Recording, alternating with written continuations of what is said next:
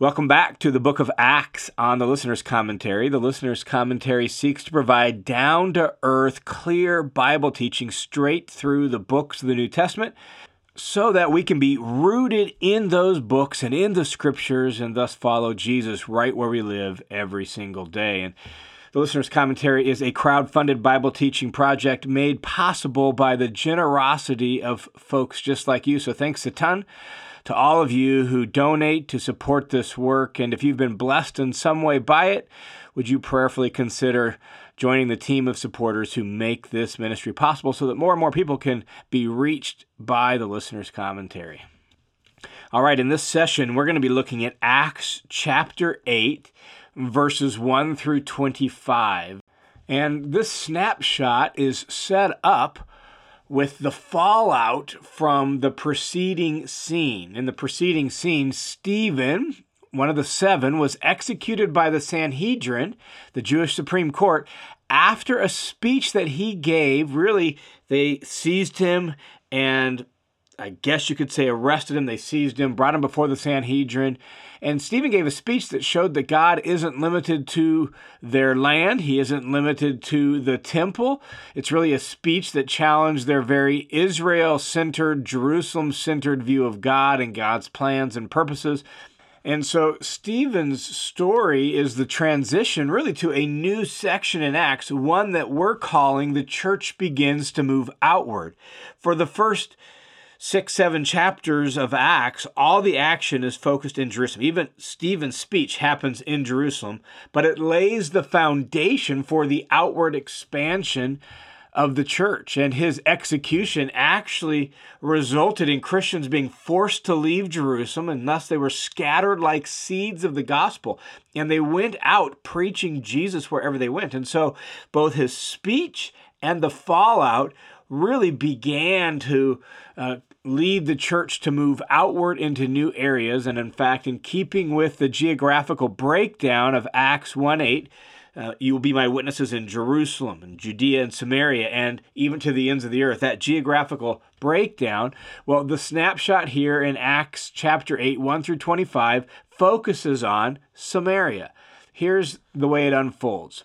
It begins with the immediate fallout from Stephen's speech and Stephen being stoned to death. It says this: "Now Saul approved of putting Stephen to death." Now recall that at Stephen's execution, Saul was there, and in fact, the people who were stoning Stephen took off their outer garments so that they could be ready to throw rocks at Stephen, and they laid those outer garments at the feet of Saul.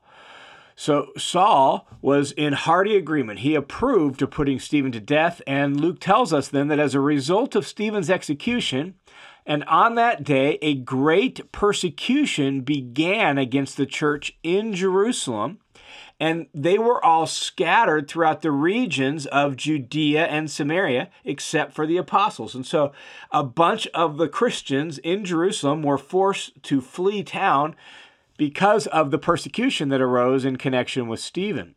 And notice where they went. They were scattered throughout the regions of Judea and Samaria. Just recall Acts 1:8, right? That geographical breakdown. This is Luke's way of telling us that we're moving the story forward and we're beginning to move outward, and it's coming about as a result of Stephen's execution. God's going to use this hostility and this persecution for his purposes to move his church forward into new areas, and so that there can be witnessing to Jesus in Judea and Samaria.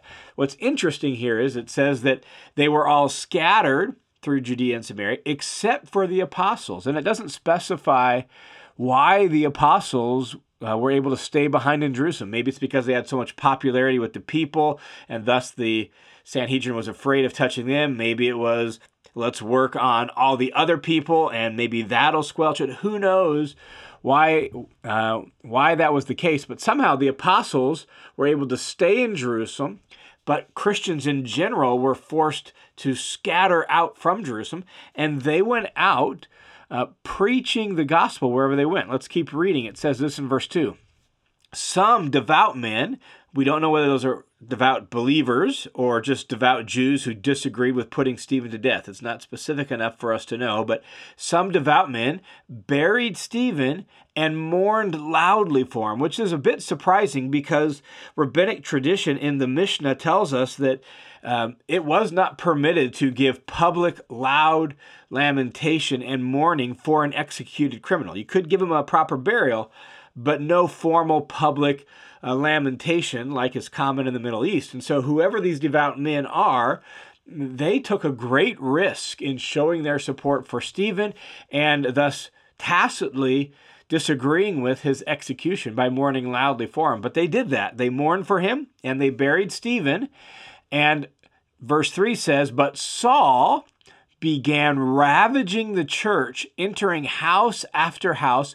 He would drag away men and women and put them in prison." And so Saul not only approved of Stephen's death, he began spearheading the persecution against Christians there in Jerusalem. In fact, as you read through later accounts in Saul's conversion, Acts chapter 9, or Paul's own testimony about his conversion in 22 and 26, you get a few more details. He had no problem tying people up. He had no problem voting for their execution and their death.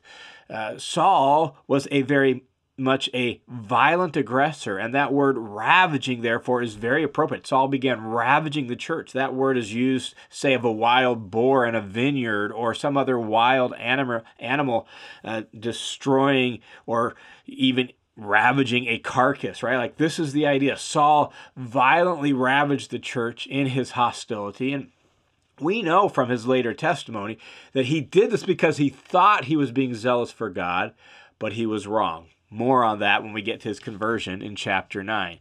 So Saul is leading this persecution. It's forcing all these Christians out of Jerusalem. Verse 4 tells us here's what happened. "Therefore, those who had been scattered went through places preaching the word." And so as people are forced out of Jerusalem, they are now like seeds of the gospel in the wind, being forced out into new towns, new areas, new villages, all throughout Judea and Samaria, and they're sharing Jesus wherever they go. Now, with that description of the fallout from Stephen's execution, Luke then is going to play off of that and give us a snapshot from one of those people who was forced out of Jerusalem and how that's going to bring the gospel to Samaria. He's going to focus on Philip. Philip was one of the 7, one of those chosen along with Stephen initially to oversee the distribution of food and goods to the needy widows. But both Philip and Stephen's ministry went beyond that, and they had really significant ministries of teaching and preaching the word.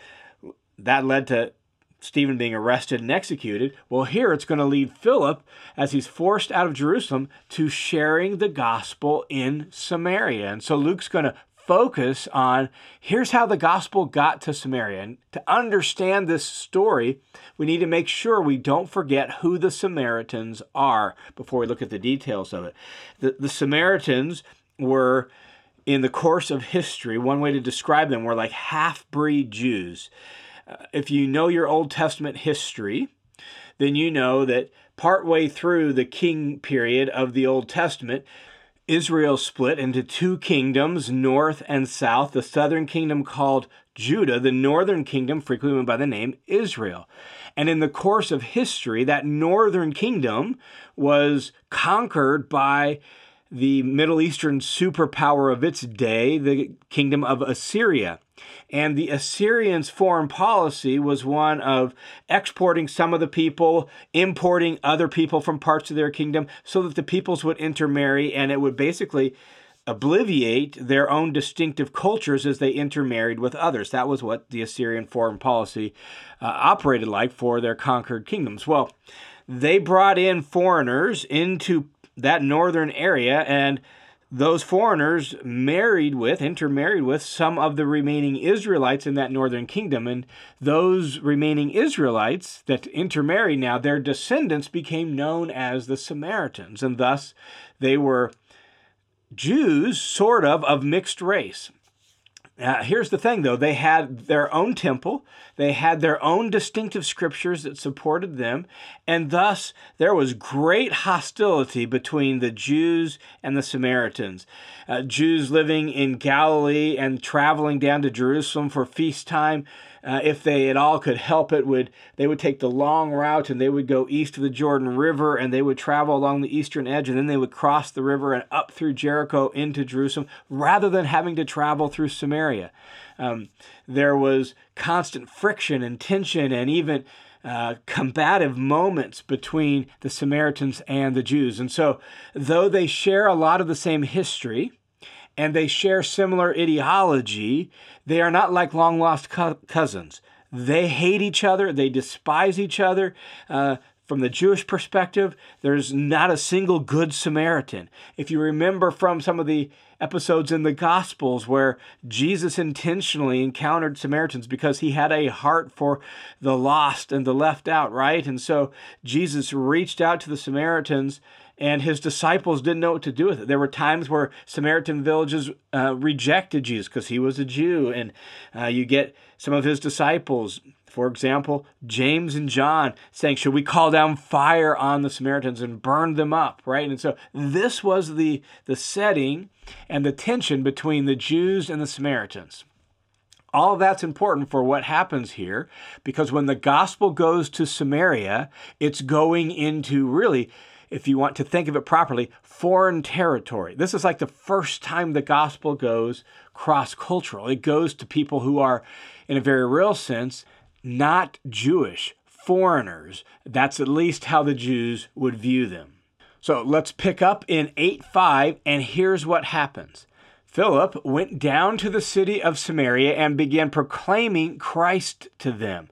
Now, the Greek text is not quite as clear as this translation makes it seem. We actually don't know what city it was. They make it seem like it's definitively the city of Samaria, which was in this time period called Sebast, but it's not that clear. It's just a city of Samaria, and it seems, therefore, it could be any of those cities, and Sebast is just as likely as any other, since it was sort of the formal official capital city of Samaria. It may have been that, may have been Sychar, may have been, right, like there's a number of cities, and we're not sure which one. It's just an important, prominent city of Samaria. Philip goes and he's proclaiming the Christ, and he's proclaiming Jesus as Messiah to them. Verse 6, the crowds were paying attention with one mind to what was being said by Philip as they heard and saw the signs which he was performing. And then it goes on to describe the signs in verse 7. For in the case of many who had unclean spirits, they were coming out of them shouting with a loud voice, and many who had been paralyzed or limped on crutches were healed. So there was much rejoicing in that city. What's important to notice is that Philip is the second non-apostle in the book of Acts to perform signs or miracles. The first was Stephen.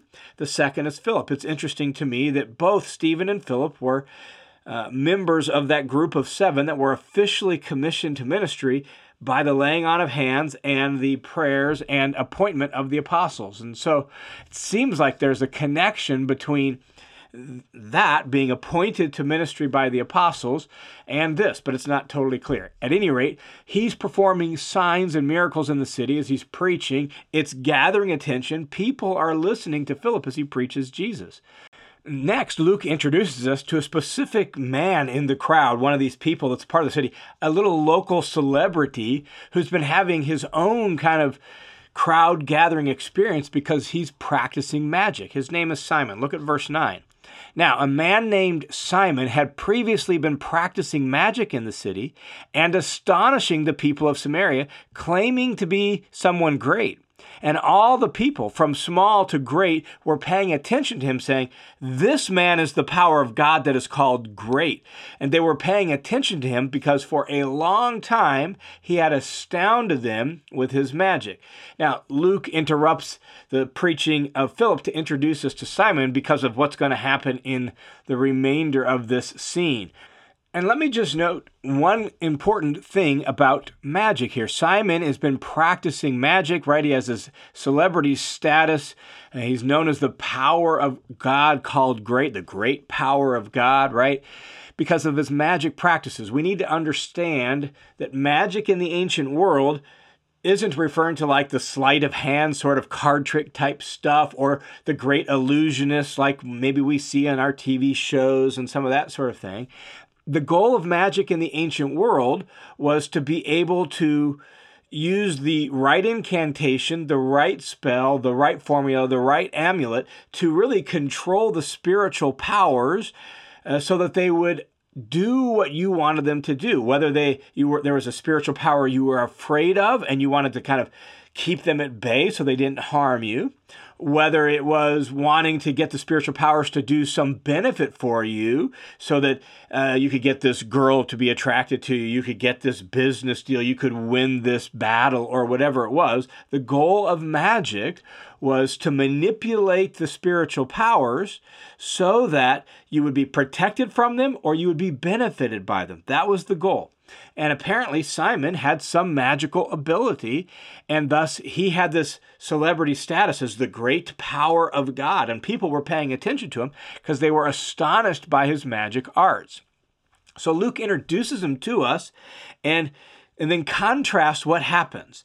So people have been paying attention to Simon. Here comes Philip. Philip is healing people, he's casting demons out of people, and his power now seems greater than Simon's, and thus people are paying attention to Philip. And here's what happens, verse 12.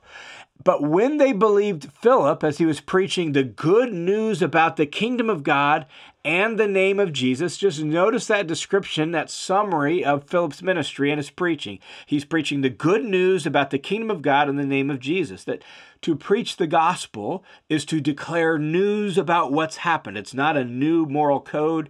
It's not a new religious expression. It is news about what God has done in and through Jesus. So God's kingdom has broken into the here and now through Jesus the Messiah. That's what Philip is preaching. And so people are believing this. They're believing that indeed Jesus is the Messiah. God's kingdom has come in him. And so both men and women were being baptized.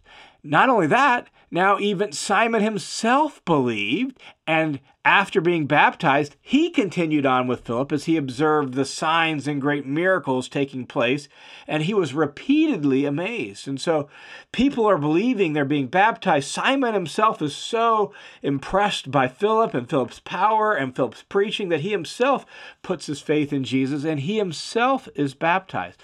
Now, step back for a second, and even though there was tension between the Jews and the Samaritans, even though we noted there was even some hostility or tension between some of Jesus' disciples early on and the Samaritans, here we see the Samaritans believing in the name of Jesus. And that's because there was also some positive encounters with Jesus through his ministry. And so in some ways, there's already at least the ground has somewhat been broken up and tilled and made ready for the gospel through Jesus' ministry, right? John chapter 4, when he meets the Samaritan woman at the well, she goes back into the city. She tells people about Jesus.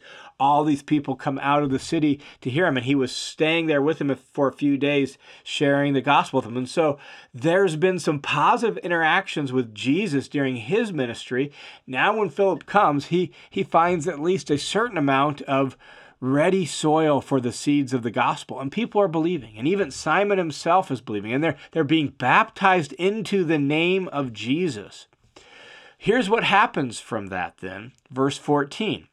Somehow word gets back to the apostles in Jerusalem about Philip's ministry and how people are believing in Jesus and being baptized. And so verse 14 says, Now when the apostles in Jerusalem heard that Samaria had received the word of God, they sent Peter and John to them, who came down and prayed for them that they would receive the Holy Spirit.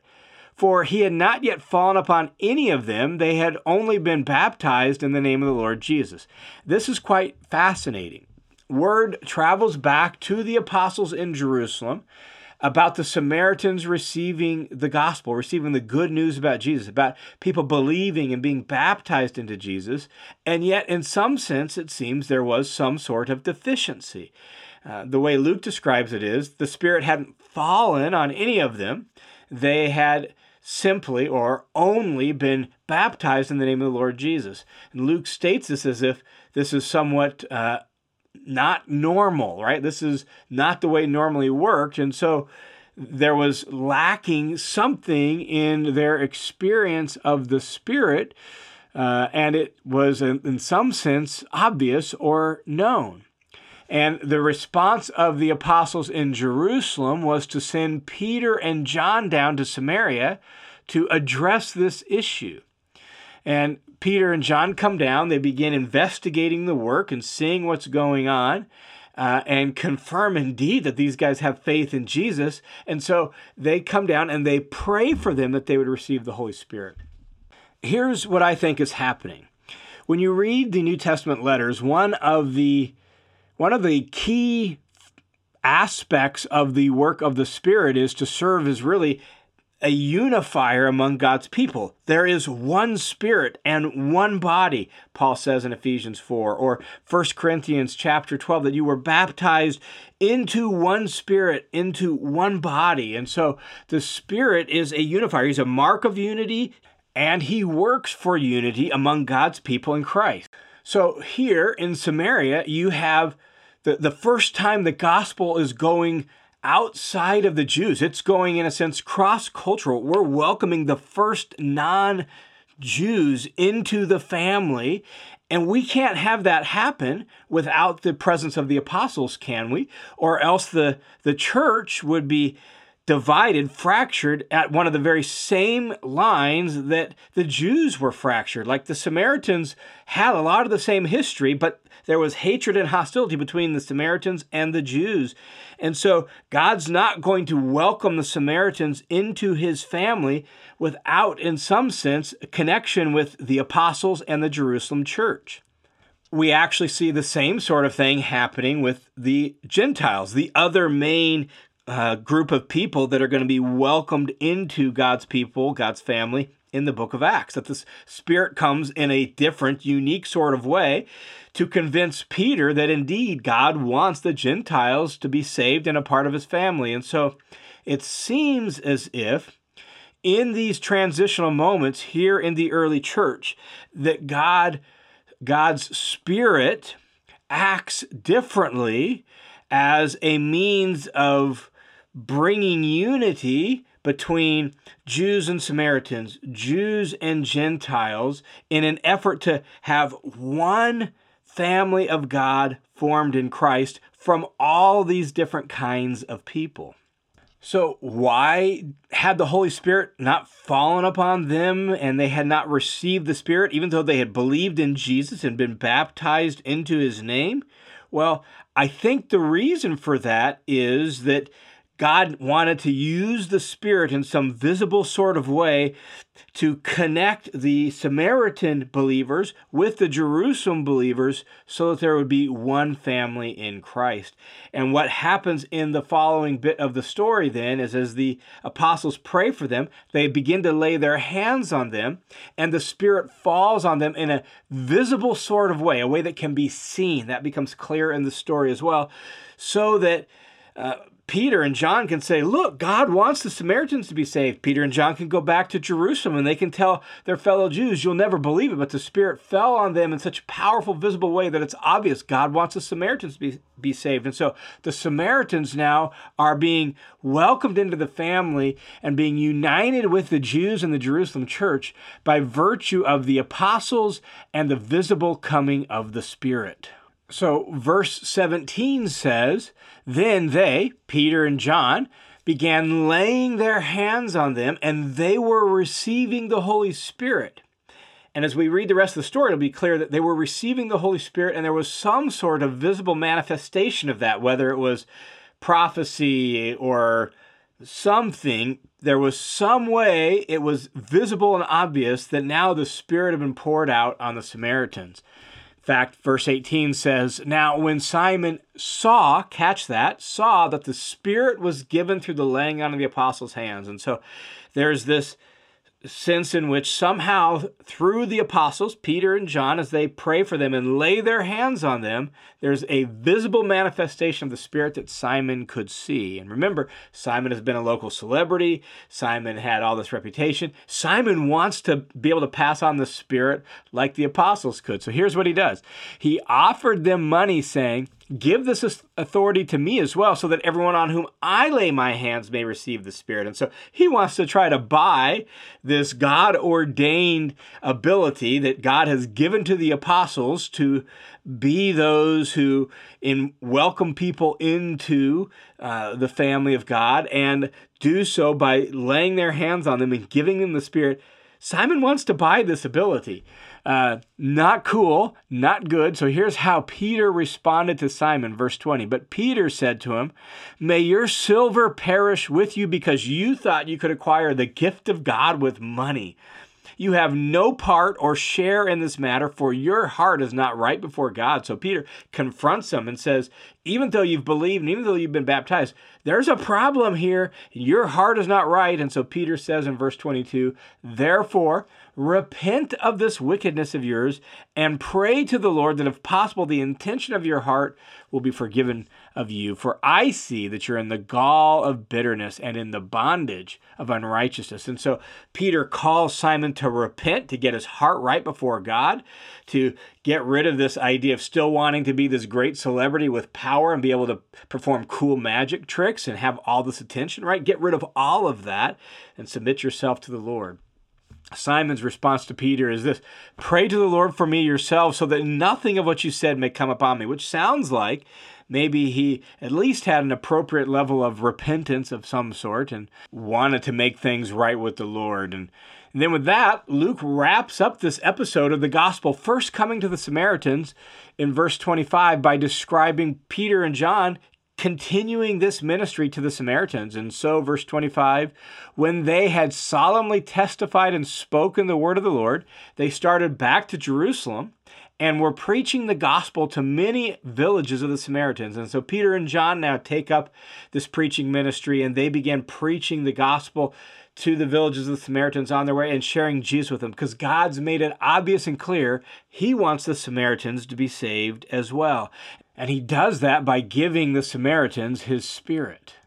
This is such an incredible and fascinating story. It reminds us that God really does want outsiders in. He wants all people saved. We'll see that again even in the next episode.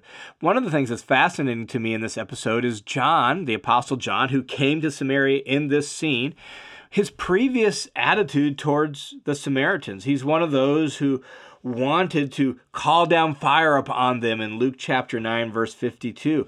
Here's a major shift in John's thinking, in John's heart. Now here he is sharing Jesus with them and preaching the gospel to them and laying hands on them so that they might receive the Holy Spirit. And this episode really is a beautiful portrayal of how God is forming this multi-ethnic, this multi-racial family of people from every different language and nation and tribe and tongue. And it begins here with the Samaritans. And that's why their reception of the Spirit is somewhat unique. That's why this is not normal, right? Like, God wanted to make it obvious and clear that indeed I want the Samaritans to be saved, and I want them to have connection with and unity with the apostles and the Jerusalem church. And so that's what we see happening here in this episode.